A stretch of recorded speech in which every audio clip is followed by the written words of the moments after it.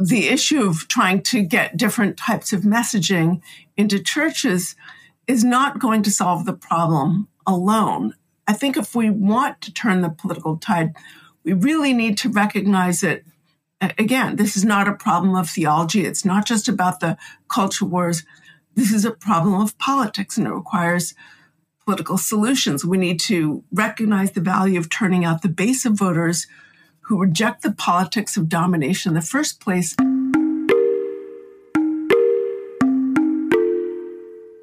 So the last thing that I made with my butcher box shipment was aloo chicken, and it turned out really well. One of my favorite things is to get the shipment and then open up the New York Times cooking app and see what I want to create over the next few weeks. It helps my creative cooking chops, and both my wife and I really enjoy it.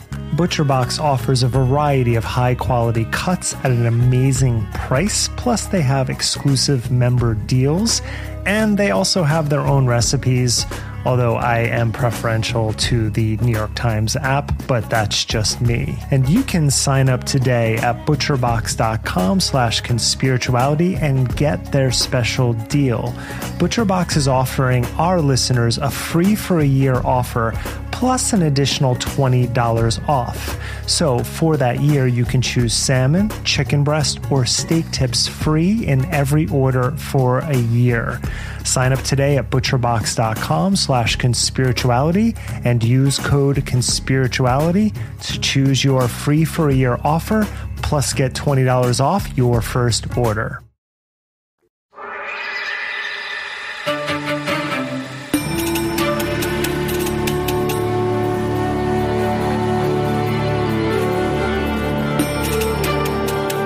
Hey everyone, welcome to Conspirituality, where we investigate the intersection of conspiracy theories and spiritual influence to uncover cults, pseudoscience, and authoritarian extremism. I'm Derek Barris. I'm Matthew Remski. We are on Instagram and Threads at ConspiritualityPod, and you can access all of our episodes ad-free, plus our Monday bonus episodes and other goodies like Matthew's ongoing live stream series on Fridays over on Patreon at patreon.com/conspirituality. You can also access our bonus episodes via Apple subscriptions. As independent media creators, we appreciate your support.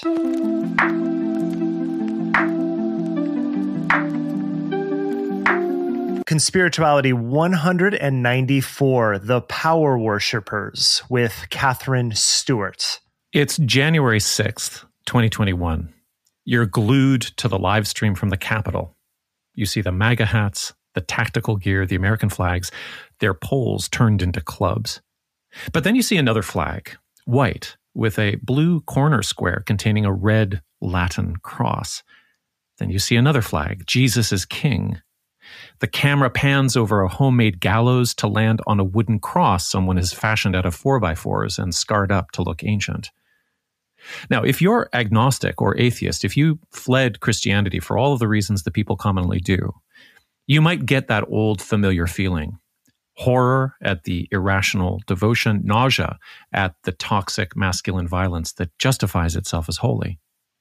But what if you recognize that Protestant flag from your own church sanctuary? What if you recognize in that mob people from your church choir? Will you wonder how their faith was replaced by conspiracy theories and how their Jesus turned into Trump? That's the question posed by God and Country, a new documentary by Dan Partland and produced by Rob Reiner. It dropped this week. And it's also the question we'll ask Katherine Stewart, the author of Power Worshippers, the book the documentary is based on. And if you're interested in how someone like Trump turns into a Jesus figure, I just have to ping the book by Stephen Protero called American Jesus. It looks at the history of how Jesus is presented in America throughout a couple hundred years. And it shows the cults of personality that grow around the idea of Jesus to be able to fit into certain containers built up by these different groups. So that was a really good insight by Matthew there. But for a deeper exploration, that book is just fantastic. So Derek, Friday, February 16th, saw the release of God and Country, and I was able to view a screener And I've got a lot of reasons to give you and the listeners for going to see this film, which is now out on about 100 screens across the US. And the reasons fall into two main categories. First, I'd say there's really direct, accessible, and timely educational value here. And we'll get into the details as we run through the book by our guest today, Katherine Stewart. But secondly, I think that veteran documentary director Dan Partland, and one recent film of his is 2020's #Unfit, The Psychology of Donald Trump, along with producer Rob Reiner, have really put together a masterclass in political dialogue and persuasion that American Christians on the edge of disillusionment with where their community has wandered can go and absorb in 90 minutes and maybe even share with family members. So there's a really tight flow to this film that starts with the J6 riot footage, which shows the signs and the flags of holy war. But then it time travels through the long-term and more recent history of Christian nationalism, all to wind back up on that terrible Capitol Hill day with a lot of questions answered about the history of segregationism, abortion as a cynically made-up issue to rally around, and the organizing power of anti-LGBTQI hatred. The heart of the documentary is this battery of talking heads. And the most prominent of them are Christians of various stripes who are taking a stand against Christian nationalism from within their understanding of faith. So there are mainstream pundits like David French, Holy Post podcast hosts Phil Vischer and Skye Jitani, Sister Simone Campbell, who's a lawyer and executive director of Network Lobby for Catholic Social Justice. There's the author of Jesus and John Wayne, Kristen Kobes-Dumaze, whose work on muscular Jesus has been pretty central to your reporting, Derek, on the intersection between American religious fervor, masculinity, and healthism. And then they open and close, of course, with the extremely compelling Reverend William Barber II. Here's his opening question and challenge. When he was in the Birmingham jail, Dr. King said, when I look at all the injustices in the world, and I drive past churches, and I see these high steeples, I ask myself, what kind of people worship there?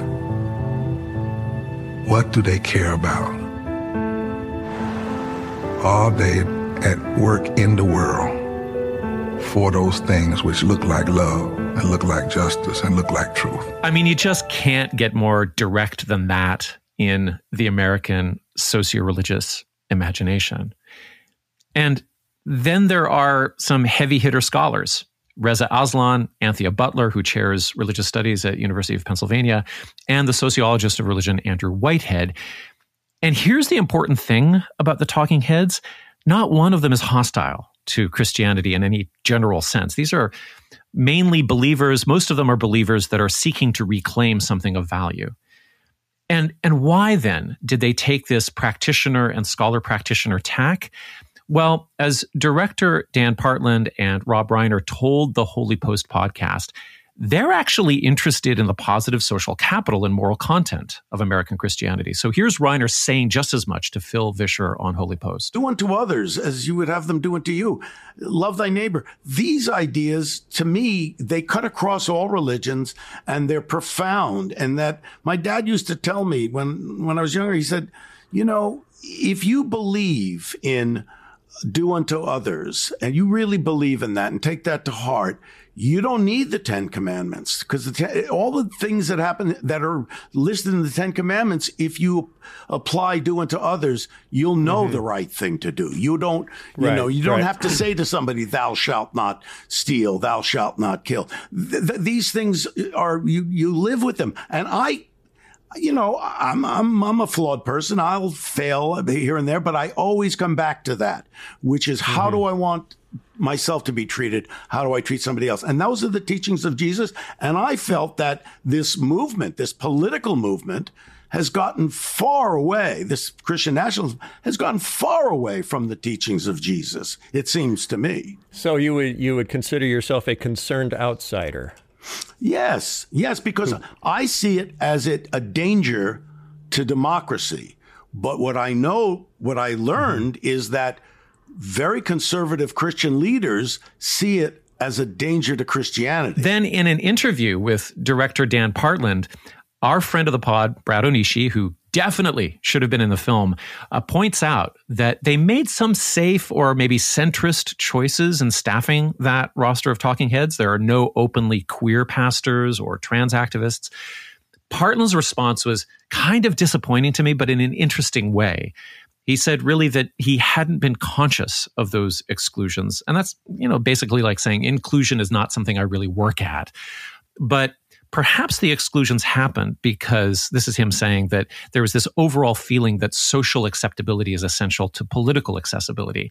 And like Derek, I just have to say that as a small-scale independent media worker, I'm actually glad I don't have Partland's pressures, because in the end, like if I'm heading up that multi-million-dollar project and I staff that roster with the most incisive queer experts I know and love, it'll take 2 hours before Libs of TikTok just clips excerpts of the crew with, their whatever, dyed hair or whatever. And on the basis of 30 seconds, the whole project will be mocked, distorted, and the poison in the water around it will just ruin it in the eyes of those I most want to see it, or those who would take it into their communities and have the strongest impact with it. So I'm really glad that, I don't have to deal with that level of responsibility. I want to point out too, because what we're talking about today and the effects, the downstream effects of Christian nationalism and this sort of thinking, we see it constantly, but Libs of TikTok pointed to a specific town recently about some transgender people, and then one of them was just murdered. Yeah. That happened this past week, and you see the real world effects. We often talk about how the online world and the real world don't necessarily mesh, but sometimes they do in very dangerous ways. And she is one of the more disgusting and damaging people out there right now. And we're going to continue to see those effects as long as they have this sort of influence. So as you might expect, Onishi also has a little bit of shade to throw on the romantic premise embodied by some of the Reformed evangelicals on screen, which is kind of goes like this, that Christian nationalism is a recent anomaly. It's an infection that you could kind of wipe out with the antibiotics of a truer and more authentic faith, or a return to the social gospel. And as Onishi points out, history always makes things more complex than that. And so I agree with all of that. And at the same time, I also think that according to the stated purposes of Partland and Reiner, all in all, it's a really solid documentary. It stands on the shoulders of a powerful book that you're going to run down, Derek. I'm just going to point out one other thing, which is the serendipity of Rob Reiner being involved in this. So, Stand By Me, When Harry Met Sally, Few Good Men. I mean, Reiner is in the sort of Spielberg, Lucas, Cameron territory with his finger on the American pulse for decades. One of those guys. But as Phil Vischer, the Holy Post host, pointed out in their episode with him, Reiner first made his mark in the 1970s in the role of Michael the Meathead Stivic in All in the Family, playing opposite Carol O'Connor as Archie Bunker in the first great culture war TV show of the postmodern era. Boy, the way Glenn Miller played songs that made the hit parade. Guys like us, we had it made. Those were the days. I'm sorry, Derek. I think you're traumatized by that a little bit. I remember, kind of like you, I was a little bit young, but I definitely watched a lot of the reruns over at my grandparents' house. Yeah. And you just, when you're that age, you're just like, oh, this is reality. And now you look back, my wife and I have this saying, because she's 7 years younger than me. So she kind of missed part of the 80s where I was like full on in like coming up into high school, and she was a little younger. So we have this thing where we go back and we watch some of the movies and see what holds up. And sometimes some movies hold up amazingly. I mean, you said Stand By Me. I'm watching Stranger Things right now. There's the influence there. It's awesome. Right. And then sometimes you put on a movie and you're like 10 minutes in, like the Airplane, for example, and you're like, oh, this is not a good look. Right. Yeah. I mean, so I watched it in reruns like you. I was about 10, I guess. And I could see Archie's racism, his misogyny, the homophobia, all of his asshole defended reactionary views, just plain as day. I mean, he was really the OG MAGA chud sitting in his tin pot lazy boy throne. And then Rob Reiner had this haircut that reminded me of older pictures of my dad and their anti-war politics, their general leftism lined up. And so I sat there watching Meathead yell at Archie, and I cheered him on. Michael would poke Archie's Nixon-devoted bear every episode, and they cranked at each other like it was living room Twitter for 9 seasons.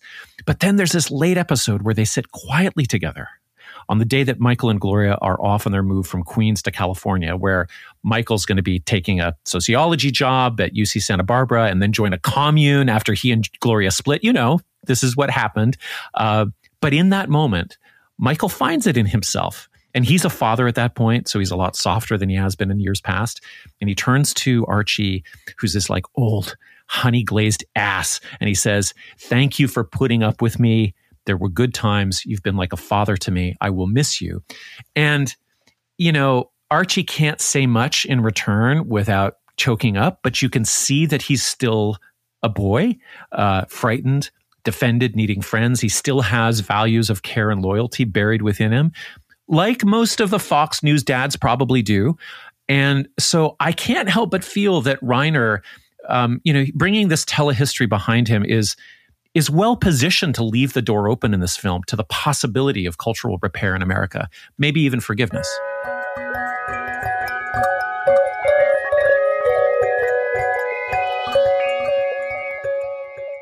Okay, well, we are certainly going through a tough cultural moment at this time, Matthew, and I don't think we've seen the worst of it. I do think it can and will get much darker, but taking a historical perspective is really important. And I've read a number of excellent books on this emerging Christian nationalism. You mentioned Kristen Kobes-Dumez.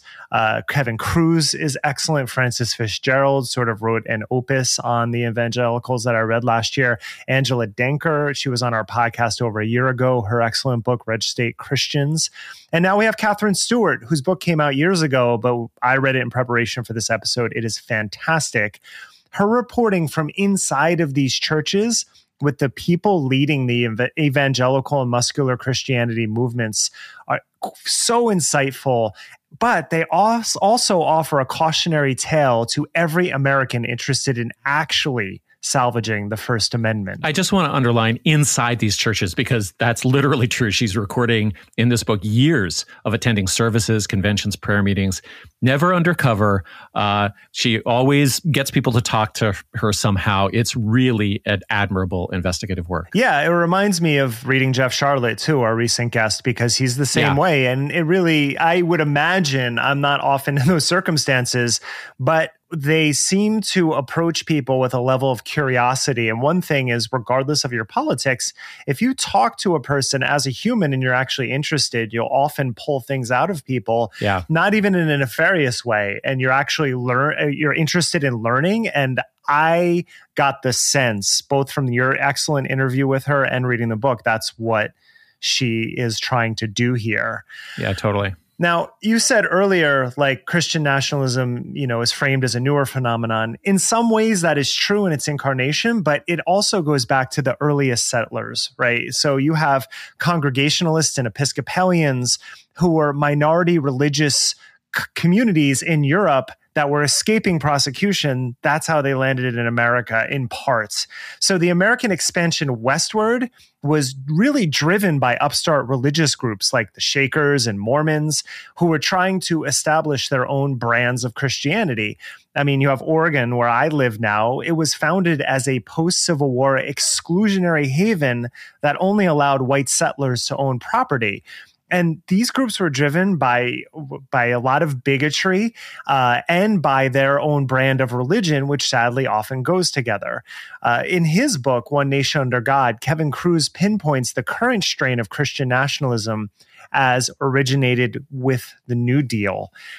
So a number of major corporations during that time that were being subjected to antitrust laws, so we're thinking General Motors, Hilton Hotels, they paid conservative clergymen to attack the New Deal as pagan statism that perverted the main teaching of their brand of Christianity. And that was all focused on the salvation of the individual. Yeah, never mind the depression or what we're going to do about that or how we're going to pull people back out of the hole, right? Forget that. Yeah.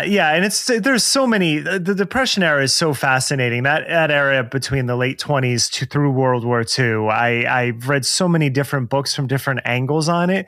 And in one sense, you have this sort of unifying story coming together through the New Deal that actually helped create a lot of the social safety nets. And in another sense, you have figures like Father Divine, who was siphoning off money from his brand of Christianity in Harlem. You have all these splinter groups who are just trying to get basically power and position and money in any way that they could. Yeah. And so that's the argument that Cruz makes, is that is when this current iteration starts. So Katherine Stewart looks at the current state of Christian nationalism in her book, and it's driven by the same notions of manifest destiny that have driven the religious for generations, while she basically picks up threads that were occurring from the 60s onwards. You know, she's always slamming the history back into the present, just like while covering the theological heritage really clearly, she's always bringing things back to the material assault on institutions. So yeah, religion in Stewart's analysis is always sort of both historical and present. It's really vital. Yes. Yeah. I think understanding those strains and how things build on each other. I mean, in my own work, thinking about people with mRNA vaccines and like, how was this developed? And we're like, well, we've been developing these technologies for centuries. And it's the same thing here. Things don't just occur in a vacuum. You know, the conditions are there. Right. So Katherine will be speaking for herself soon. I just want to give a quick rundown of my highlights from the book. So Stewart reminds us that the tax exemptions that churches enjoy come with contingencies, one being that they can't advocate for political parties. And I think everyone here knows how much of a sham policy that is in actual practice. There are many ways church leaders advocate without, quote, advocating. And Stewart frames it well when she writes, one could say that the United States now has a publicly subsidized political party that promotes an agenda of religious nationalism. You can find this on full display in Project 2025, the Heritage Foundation's 900 plus page document that we've been covering for all of this year so far, and which seeks to implement Christian nationalist policies by handing all of the governmental power to the executive branch and filling the next conservative president's administration with 50,000 or so employees. Now, Stewart notes another important tactic, that Christians are constantly claiming that they are an oppressed group in America, which is just absurd. She writes that there's no data to support this, and yet it's proven to be one of the most effective messages that drive Christians to the polls. Cosplaying the oppressed is really weird to me, but white people seem really good at doing that. Now, Stewart notes how effective church leaders are in disguising the quest for power as a matter of values, and that in these spaces, church followers actually prefer autocrats to democratically elected leaders. Jon Stewart did a really good job at that this week, where he shows what Tucker Carlson did when interviewing Putin and how Putin used him and then basically trashed him a day later on Russian TV, being like, oh, I thought he was going to actually ask me hard questions. And so Stewart is arguing that they are basically setting the conditions for an autocrat to come into power in America and getting their followers used to that, which lines up with Project 2025 perfectly. Now, back to Stewart. If tax exemption wasn't bad enough, she goes into details about the school choice ploy, which is basically a way of funneling public tax dollars into religious schools. And if you think that includes Jewish and Muslim schools, you'd be very wrong, because all of a sudden there's a problem with those sorts of schools. Now, whenever you hear the term school choice, just know that it's a dog whistle for using public funds for Jesus. and usually specifically, again, a specific brand of muscular Christianity. And this is actually a reversion to segregated schools because this plot began shortly after the civil rights. Want to ping Jeff Charlotte again and The Undertow because he writes about that and unpacks it really well in that book. Right. Okay, 2 more points. Stewart writes that the electoral future of Christian nationalism is not ethnically homogenous. This is very interesting. It's really important too, because white nationalism has tactics for inviting all sorts of people into the fold, especially if they're going to help them electorally. But it's kind of like people who work for Donald Trump or Elon Musk who believe that they're in their good graces and then all of a sudden they get kicked to the curb and they wonder how it happened to them. They thought they were exempt. How do they do that? Well, abortion, and we're going to get to that in a few minutes, that's a big one in Latino culture, which is why the GOP has been gaining more Hispanic support because they're really targeting through that message. I would also remind people that this is a very anti-feminist movement as well. Stewart covers this extensively, and she traces it back to abolition and how slave owners were just as scared as women gaining power as they were of Black people gaining power. Now, last thing, and this one really hit home. Growing up, it was common for my friends to be contrarian just for the sake of it. You know, if you like this, I like the opposite just to get you. Like that's the thing kids that I grew up with did. Again, pinging Stranger Things, they do it, you know, in the 80s. It's just one of those cultural things that Americans do for some reason.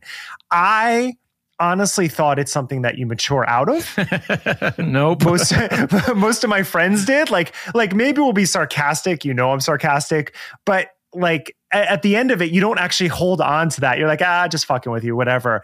And from the outside, we look at the inherent contradictions of these Christian nationalists with horror. Like, how are you for freedom of speech, yet you limit the speech of others? How do you claim religious choice is a God-given right, yet it only applies to your choice of religion? Right. So Stewart goes to great lengths to show just how callous this movement really is. They're going with the opposite of woke or liberal or whatever, just to get you. Again, I want to ping Jon Stewart, another Stewart, on Monday night's Daily Show because he says the exact same thing. And you kind of feel like that's what's going on. But Katherine Stewart makes a really compelling argument that is exactly what's going on. There's nothing deeper. It's like, I'm going to get the liberals. That's all I care about. And when you're up against people with no moral compass, there is real danger ahead.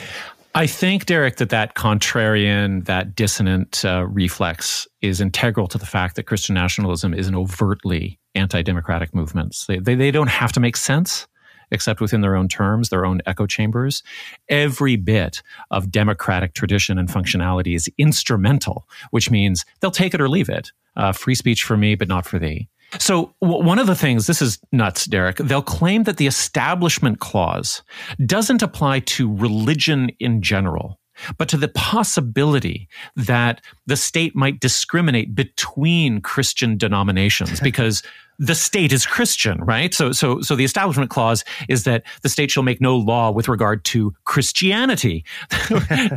Nuts. They don't view the branches of government as a series of checks and balances, but as a pyramid structure. And Stewart's metaphor is that, you know, this is intended to ultimately validate a kingly president ordained by God. And I think this is where Christian nationalism really shows how deeply reliant it is on both conspiratorial logic and the promises of conspirituality, because for these folks, every pile of real evidence against their claim that that the U.S. was founded as a Christian nation is fabricated by a cabal of godless liars. And that godless narrative is swallowing up the possibility of being saved in their minds. And so the promise is that by realizing the danger, they spark a revival that will root out the black rot of secularism and privacy. But I think what stands out most to me in relation to the overall summary of Stewart's work that you've laid out, Derek, are these threads of moral betrayal and spiritual abuse. And there are many ways to go with this theme, but I just want to focus on something that blew my mind in this book and in the documentary. I wasn't aware that abortion is an invented moral panic. It was outrageous for me to hear that it took years after Roe v. Wade for this very small cadre of evangelical political hacks to zero in cynically on a chosen issue as an organizing principle that would launder the actual foundation of modern Christian nationalism, which is in the racist politics of opposing desegregation. That goes all the way back to Brown v. Board in 1953. So integration in the public sphere was bad enough for big league evangelicals, but then they realized the law was going to make them, desegregate their schools, their high schools and universities. They might lose their federal tax exemptions. And so that is the essential glue of the modern movement that we're talking about now, is that a place like Bob Jones University is on the verge of being pressured by the IRS to fully integrate after allowing only married Black students on campus starting in 1971.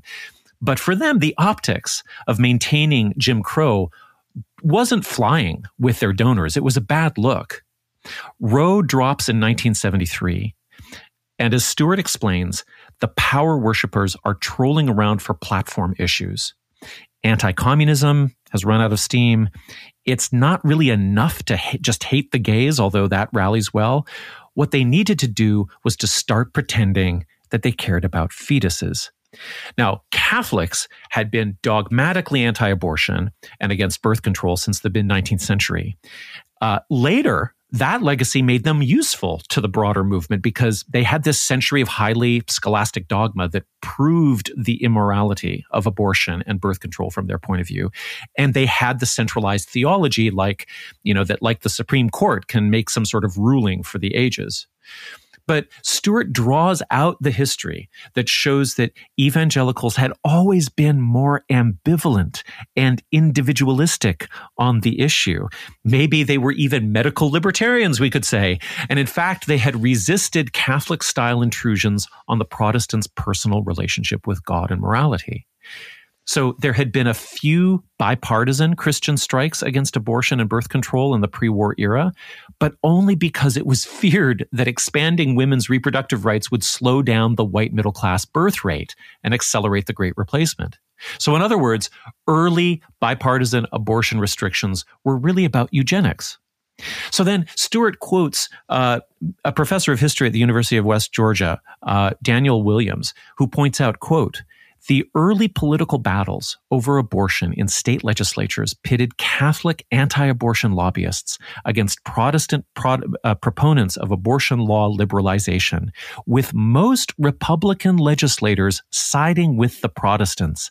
Many Republicans supported the liberalization of state abortion laws, believing that abortion law reform accorded well with the party's tradition of support for birth control, middle-class morality, and Protestant values." Billy Graham said in 1968, "In general, I would disagree with the Catholic stance," adding, "I believe in Planned Parenthood." So, when all of these people suddenly pivot hard in 1970, 6, 8, 7, 9, to the imaginary and symbolic realm of the womb, when the anti-abortion movement, the right to life movement really gets started, they are making things up. They are suddenly turning women's bodies into churches where God must be centered, into empty shells that house the Holy of Holies, the child of the future, the little Jesus everyone might become. They didn't believe that before. They didn't think about that before. So Derek, were you confused about the, seeming hypocrisy around this issue whenever you encountered the pro-life rhetoric? Did it never add up to you? It always felt off to me. And now I think I know why. Yeah, I know it very well. And I think that's just because I've been studying Christian nationalism just from afar for a few decades now. And the idea that the pivot happened in the late 70s was not new to me, but it is always frustrating. I also want to say that, you ping Billy Graham saying that about Planned Parenthood. What's very interesting is Margaret Sanger, the founder of Planned Parenthood, was exceptionally birth control forward. She was all about that, but she was actually anti-abortion. And Planned Parenthood didn't start offering abortions until 3 years after her death. Right. So even there, like the idea that this institution and very important organization for women's health in general, the founding mythos was actually still for the baby, coming from that Catholic perspective. But in terms of Stewart, she first points out that at the time Roe v. Wade was made into law, he's 73, more Republican voters were pro-choice than Democrats. And it boggles the mind to think in those terms, but it's true. Republicans didn't give a shit about abortion until a few charismatic church leaders intentionally, as you said, made it a political issue in the late 70s, led by Billy Graham, and also Phyllis Schlafly. Amazing. Their whole goal was to boot Jimmy Carter out of office and consolidate power. So in 1979 alone, Jerry Falwell, another one in that group, traveled over 300,000 miles across America, setting up moral majority chapters. This is where the modern anti-abortion movement starts. By 1980, the moral majority was firmly embedded in 47 states. And this is also the precursor to Project 2025, which is effectively a linked network of churches across America that are on the exact same page about culture war topics. You know, Derek, I'm thinking about Falwell traveling 300,000 miles. I'm thinking that is a lot of air travel. And man, just one little clot could have taken that guy out. And also, like, people track like Taylor Swift's private jet, man. If that was available back then, we would that map would be pretty crazy. And, it wasn't just abortion. You said they were looking for a topic, and it was a bunch of topics. There was the ERA, there were drugs, gay rights, they were against secular humanism. Feminism in general was also under attack, but abortion struck the hardest. It has resonated the longest, likely because the images of babies is such a powerful motivator for so many people.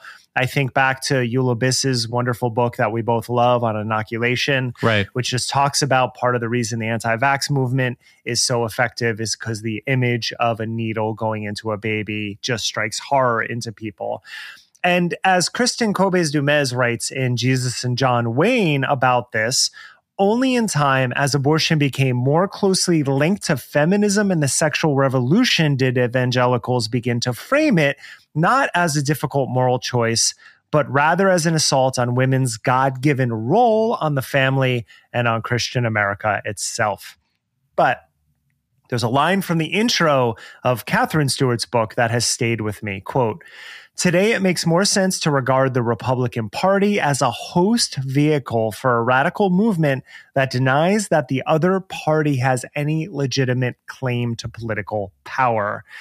And a big part of the way that radical movement has gained power is by constricting women's bodily autonomy.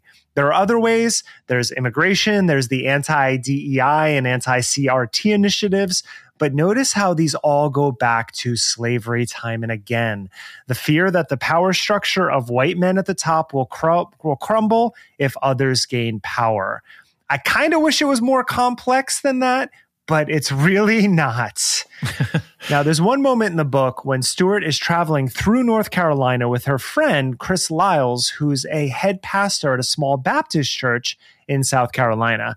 And he is certainly not a Christian nationalist, but he tags along to those churches to offer commentary from his own Christian perspective. And he offers one of the most moving passages in the entire book. Quote, "As much as abortion is a pro-life issue, so is affordable health care, access to contraceptives, and real comprehensive sex education, minimum wage, fighting poverty. These should all be part of the pro-life conversation." And he doesn't, from what I gather from Stewart's writing, is he's not a fan of abortion. And you know what? This is someone who I'd rather be out there who's saying, hey, I might not like this thing, but let's look at all the things that happen later downstream from not allowing access to abortion. And let's try to actually create social services, which I can appreciate. Right. And I know a number of Christians who take an actual laissez-faire attitude toward this issue, as in, let other people decide what's best for themselves. And this, again, really strikes at the hypocrisy of Christians who want freedom of speech and bodily autonomy for themselves, but deny it to others. In fact, later in the book, Stewart is at a March for Life rally in Washington, D.C., and she asks people about this very issue. And she quotes one pro-life marcher who says, poverty has always been with us. In order to actually avoid, to avoid actually addressing systemic inequalities and the fact that having children is actually too much of a burden for some people to carry. I love when people quote Jesus as though he's just some avoidant fucking he just doesn't give a shit about anybody, and so you shouldn't either. Great job with the Gospel of Mark there. You know, Derek, I invoked spiritual abuse. I think there are many examples of this that we can track through this movement. I think everybody should read Stewart's book just for the riveting story of Jim Doman, who's the self-described reformed homosexual who's been leading the religious conversion therapy charge for years. I mean, the level of self-loathing that he has to internalize, normalize, and then spiritualize and then project out into the world is really incredible. But I would say that with something like abortion, the spiritual abuse is just front and center. There's a contrived theology. There's the pretense that the Bible says anything at all about abortion. The brutal cynicism of suddenly pretending to care, and about women, no less. And then to whip people into a spiritual fervor that their parents wouldn't even recognize or they wouldn't have cared about. I'm thinking about Brad Onishi as a young evangelical guy walking into the voting booth and believing that he was going to be punished by God if he voted Democrat, because if he did, he would be sending 1 million fetuses into the compost heap. And to me, this is the inverse of spiritual care. It is a form of abuse because what it does is it reaches into this most tender spot of concern, this deepest place in people's bodies. Because, I mean, who doesn't venerate sex and creation and where all of this stuff comes from? And what this movement does is it says those intimate, private things are not yours. Those things are the property of this divine war. So now I'm joined by Katherine Stewart, an investigative reporter and author who has covered religious liberty, politics, policy, and education for over a decade. Besides her books, Power Worshippers, which we've talked about today, and The Good News Club, which is about the Christian nationalist attack on children's education and rights, her journalism appears in the New York Times op-ed, NBC, The New Republic, and the New York Review of Books.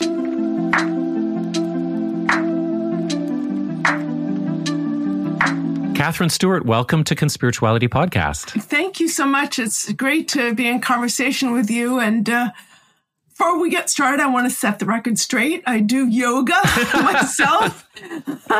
Every day I try and do a little bit. It's a great form of exercise. But I have had a few run-ins with folks for whom yoga and extreme wellness was a kind of conduit to MAGA irrationalism. Right. So I'm really happy to be here. Well, I really appreciate hearing that, and maybe we'll have to have you back to talk about that particular pipeline. But you have had your ear to the ground of a radicalizing American Christianity for more than a decade now, and we're pretty familiar now with the political and legislative impacts that are crashing into us all.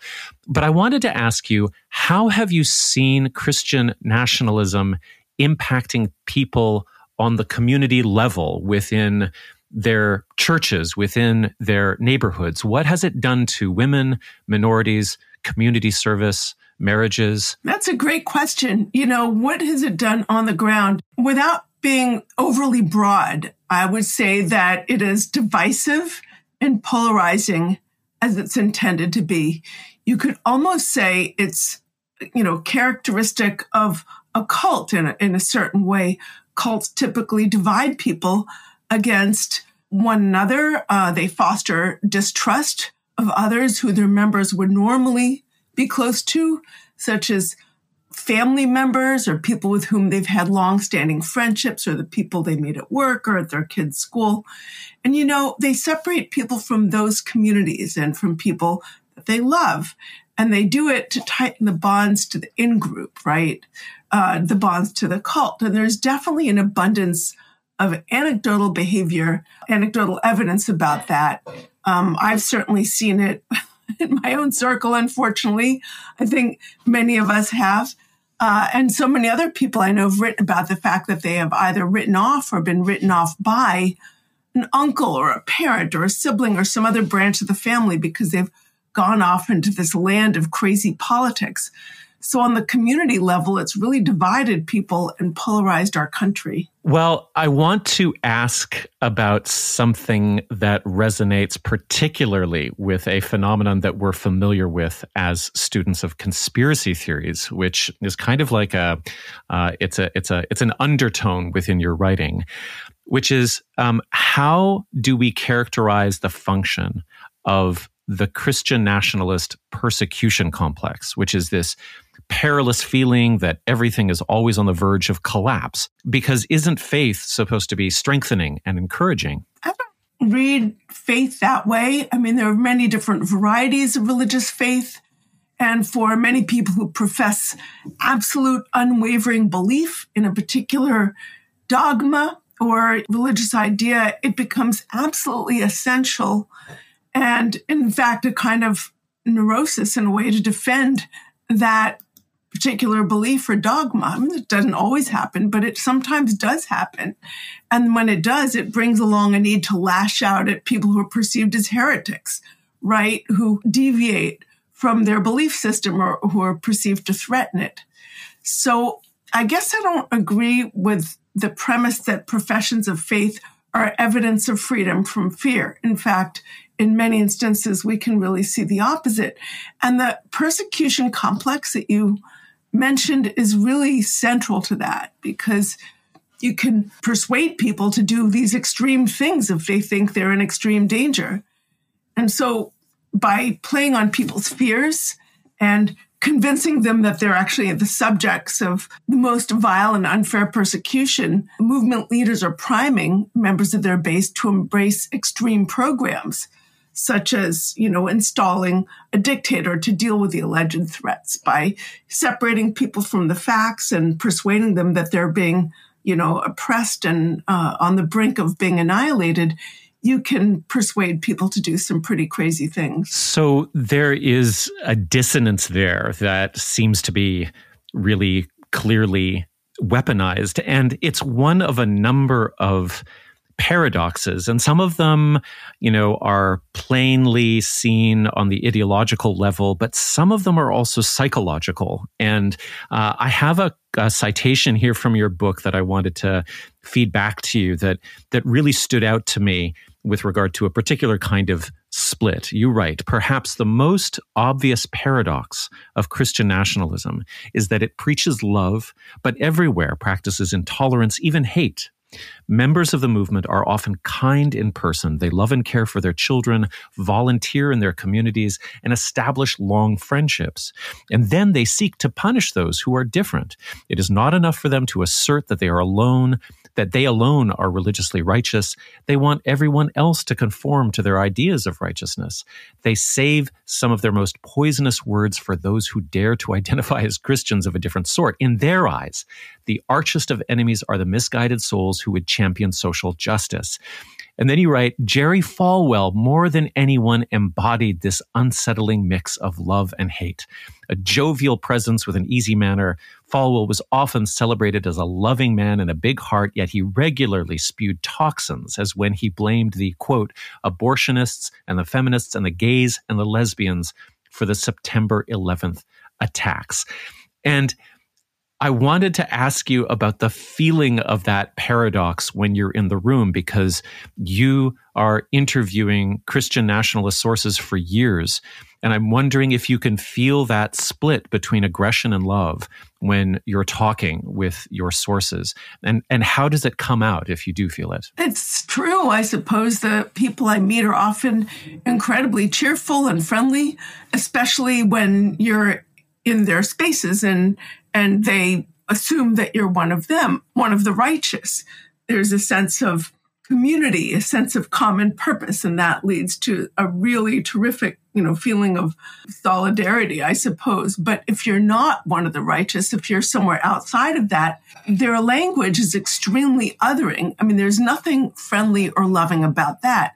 It comes from this idea that's promoted by movement leaders that people can be divided between the insiders and the outsiders, the pure versus the impure. You're either one of us or you want one of them. And that's really what the movement leaders do. You see it in sort of MAGA land when Trump refers to his political opposition as vermin and surrounds himself with people who call them demons, and then enables or otherwise permits his followers to engage in intimidation, right? Here again, we have a kind of rhetoric that amounts to a type of, it's othering in the extreme, and it actually amounts to kind of political violence. It's not just viewing the political opposition as, loyal opponents, people who are also human and maybe want the same things, but just have different ideas about how to get there. It actually creates a kind of permission structure for actual political violence. And he does nothing to condemn that. Trump does nothing to condemn their words. That is a kind of, it's a feature of authoritarian politics.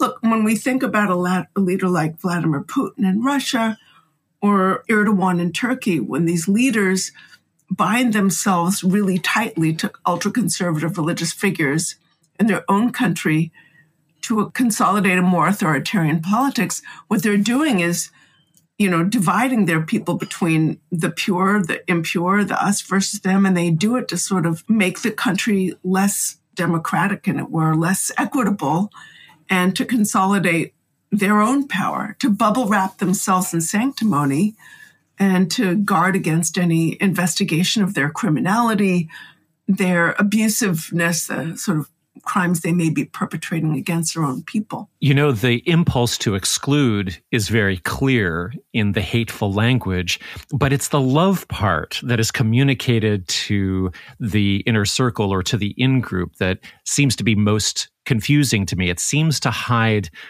a hidden knife or a thorn or something like that. It feels like there's a continual warning within the sort of joviality or the friendliness of Jerry Falwell that this kind of contact or intimacy with the leadership, this feeling of being in favor, is something that you could instantly lose, because look at how quickly I can turn on our enemies. Yeah, you're right. I've seen that fear, that cultivation of fear, right from the very beginning when I was started researching this movement. It was back in 2009. I was living in Santa Barbara.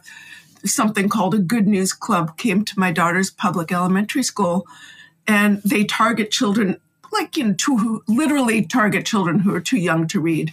We're talking elementary age, but very, very young. The centerpiece of their program is called A Wordless Book. It's got no words. It just has pictures and shapes.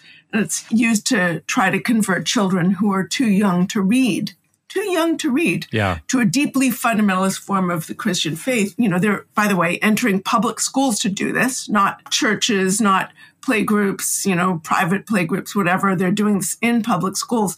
And one of the pages on the Wordless Book has it's got like a black heart or something like that. And the lesson that the children are taught is that if you don't believe in Jesus, you will be separated from God forever, meaning you're going to go to hell. So that fear is like this huge piece of what they're teaching children in public schools. And that sort of fear you can see kind of cultivated by movement leaders, not just a religious fear, but also this fear of the other. One of the ways they do that is a total demonization of people who are different. You've got some passages that remind me of the Leonard Cohen line, "It begins with your family, but soon it comes around to your soul." Although with Christian nationalism, the order might be reversed. And as we speak about the impacts on children, I couldn't get past this searing detail about Ralph Drollinger, who's the leader of Capital Ministries. And, they offer prayer meetings and Bible study sessions in the halls of Congress. You write that he's an enthusiastic advocate of corporal punishment. God's word on spanking which is one of his study guides aimed at political leaders, quotes Proverbs 23, quote, "Do not hold back discipline from the child. Although you strike him with a rod, he will not die. You shall strike him with the rod and rescue his soul." And in his exegesis, Drollinger elaborates, when rebellion is present, to speak without spanking is woefully inadequate.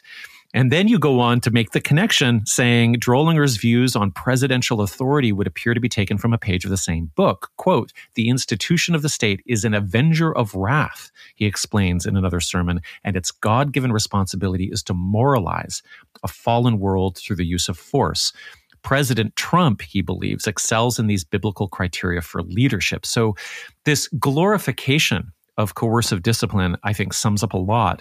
And it also frames the obsessive focus on children in a particularly ugly way, from abortion to schooling, to the war on Christmas, to what's in our public libraries, to how autistic children have been poisoned by the state, apparently, allegedly, to issues of trans healthcare. And so my question is, how do you think the children of Christian nationalists are doing? Wow. I mean, some of the focus on kids, and these were the hardest parts of the book to research, and then have to go back into that material as I was fact-checking, because your heart breaks for these kids. I mean, look, I don't feel qualified to make categorical judgments on this topic for all of the children of people who conform to or support this agenda. But on an anecdotal level, Christian nationalism is strongly associated with authoritarian parenting styles. Right. People like James Dobson advocated beating or otherwise physically, hurting their children. A lot of the children of these families grew up being spanked or hit or being subject to other extremely sort of harsh punishments. What happens to them? Some turn around and are desperate to make their own children obey and believe as they were made to obey and believe, while I think a good number of others seem to be trying to recover from the trauma. Some of them are very vocal about that, and we're hearing a lot from those folks these days through books, podcasts, films, and other media. Yes, I'm aware of the ex-evangelical crowd that specifically is speaking out or reflecting upon their engagement in purity culture. But is there also a faction that's talking about the disciplinary parenting that they grew up with? Yeah, absolutely. And I want to go back to your focus on children.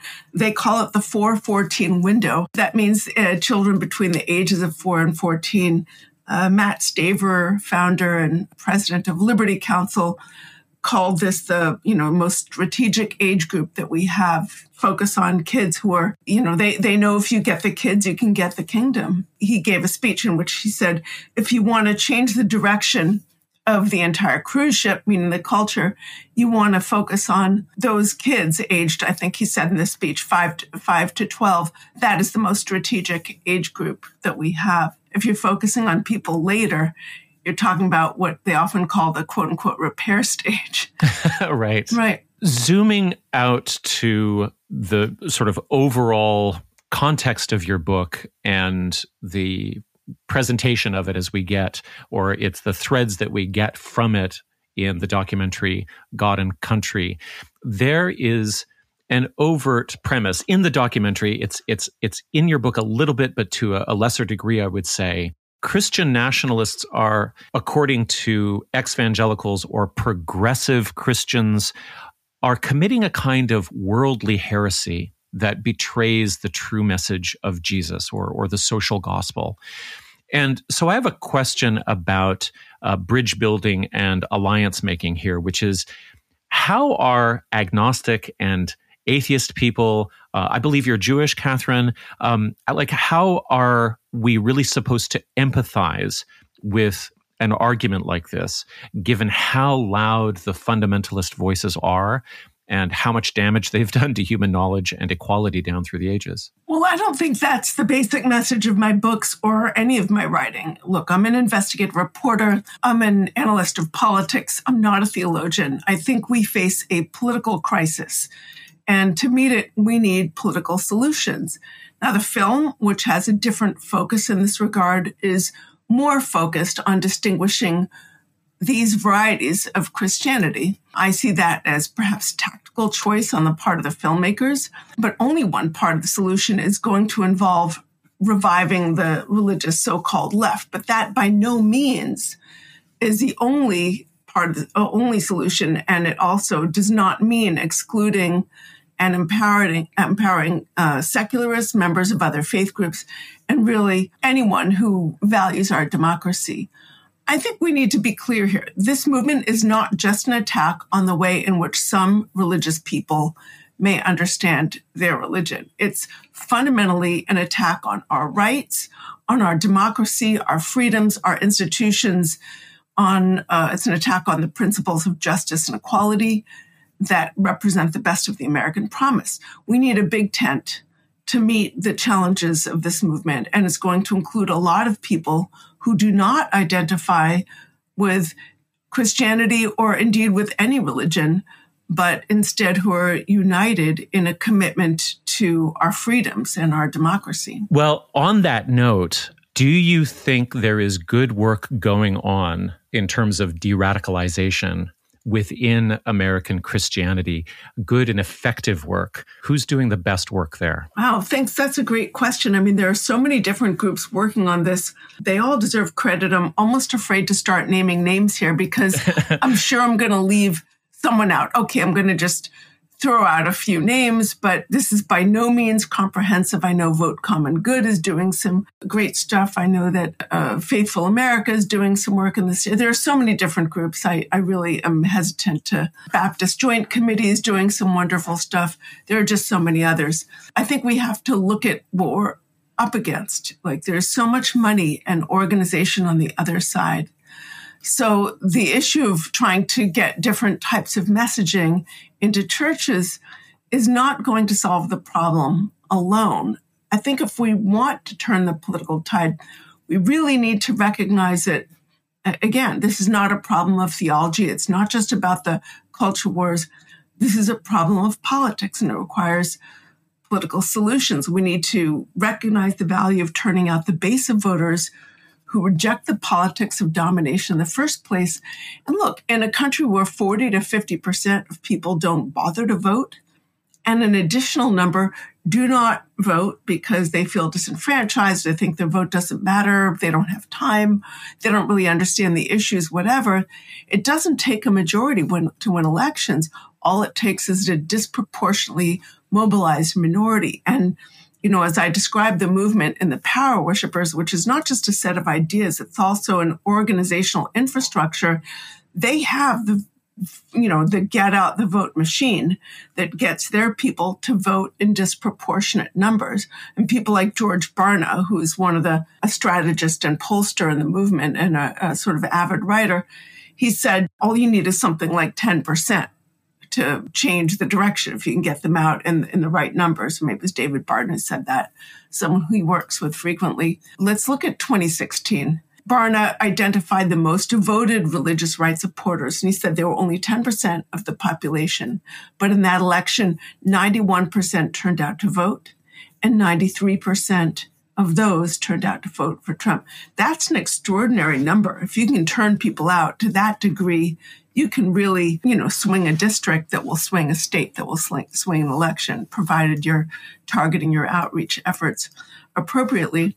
So we really need to get people out there, help them understand the issues. We can't meet our challenges as a country until people know what's at stake. I think sometimes people look at the front runners, they say, do I want to have beer with that guy? What do I think of him? Oh, I don't like something he said back in 1987 or whatever. It's not just about the front runner. It's who they're going to put in charge of the cabinets, the policies they're going to privilege, and the justices they're going to appoint to the courts, not just the Supreme Court, but lower courts as well. So we need to help people really understand the bigger issues at stake. I'm sensing a kind of new clarity around division of labor, given how difficult these issues are and how intractable it seems that the intellectual, the cultural differences can be. Whenever anybody like yourself mentions the 40 to 50% absentee rate at elections, all of the discussion around how would you persuade your opponents to think differently becomes a little bit smaller or a little bit more contextualized in how can you actually just get your people out to vote, which seems to be a totally different task and not as hopeless, really. Yeah, I don't think it's either or. I think all of these things are really important. I think it's always good to have conversations with people who take different political points of view and try and find common ground and, listen to what they have to say and then try and sort of reframe some of the issues that you have mutual interest in and try and see what you can do. But I think getting out the vote is really important. And it's not just knocking on doors and making phone calls. It's holding people in your circle accountable. It's babysitting for that lady down the street so she actually has time to vote. It's driving that person who maybe have a disability or be a little bit older. It's driving them to the polls to, if they can't get themselves there. And definitely helping people understand that their vote matters, not just in national election cycles, but also a lot of our politics is local. I mean, look at groups like Moms for Liberty that, for a time flooded school boards before they fell apart with their sort of don't say three-way problems. A lot of the politics happens on the local level. I mean, if you cede, the ground to folks like that, you're not just ceding local politics to them. Those positions, for instance, become sort of pipelines for far-right activists to train and then run for positions at higher levels in the state and then eventually perhaps nationally. So it's really important to get involved in politics at the local level as well. Katherine, you end your wonderful book, and I'll just say to the listeners again that I hope that the documentary, well, first of all, I hope everybody reads it, but I hope that the documentary also sells thousands of copies for you. You end this book on a hopeful note. You call yourself an optimist, but Power Worshippers came out 5 years ago. This is before the fall of Roe, before Project 2025 really took shape, before Mike Johnson became Speaker of the House. Are you still optimistic? To tell you the truth, I'm not an optimist or a pessimist. I follow the facts. But some of the facts that I lay out can lead to optimistic conclusions. So, for example, there's the fact, here's a great fact. This is the fact that should be the likeliest to lead to optimism, right? I point out that most Americans are not okay with this far-right agenda, whether it's the economic side of it, promoting economic policies that are concentrating wealth at the very top and disempowering the rest of us, whether it's the culture war stuff, the sort of fake CRT scandal in public schools, which is really a form of race baiting, whether it's stripping Americans, women of our reproductive rights, or defunding public education or anything else.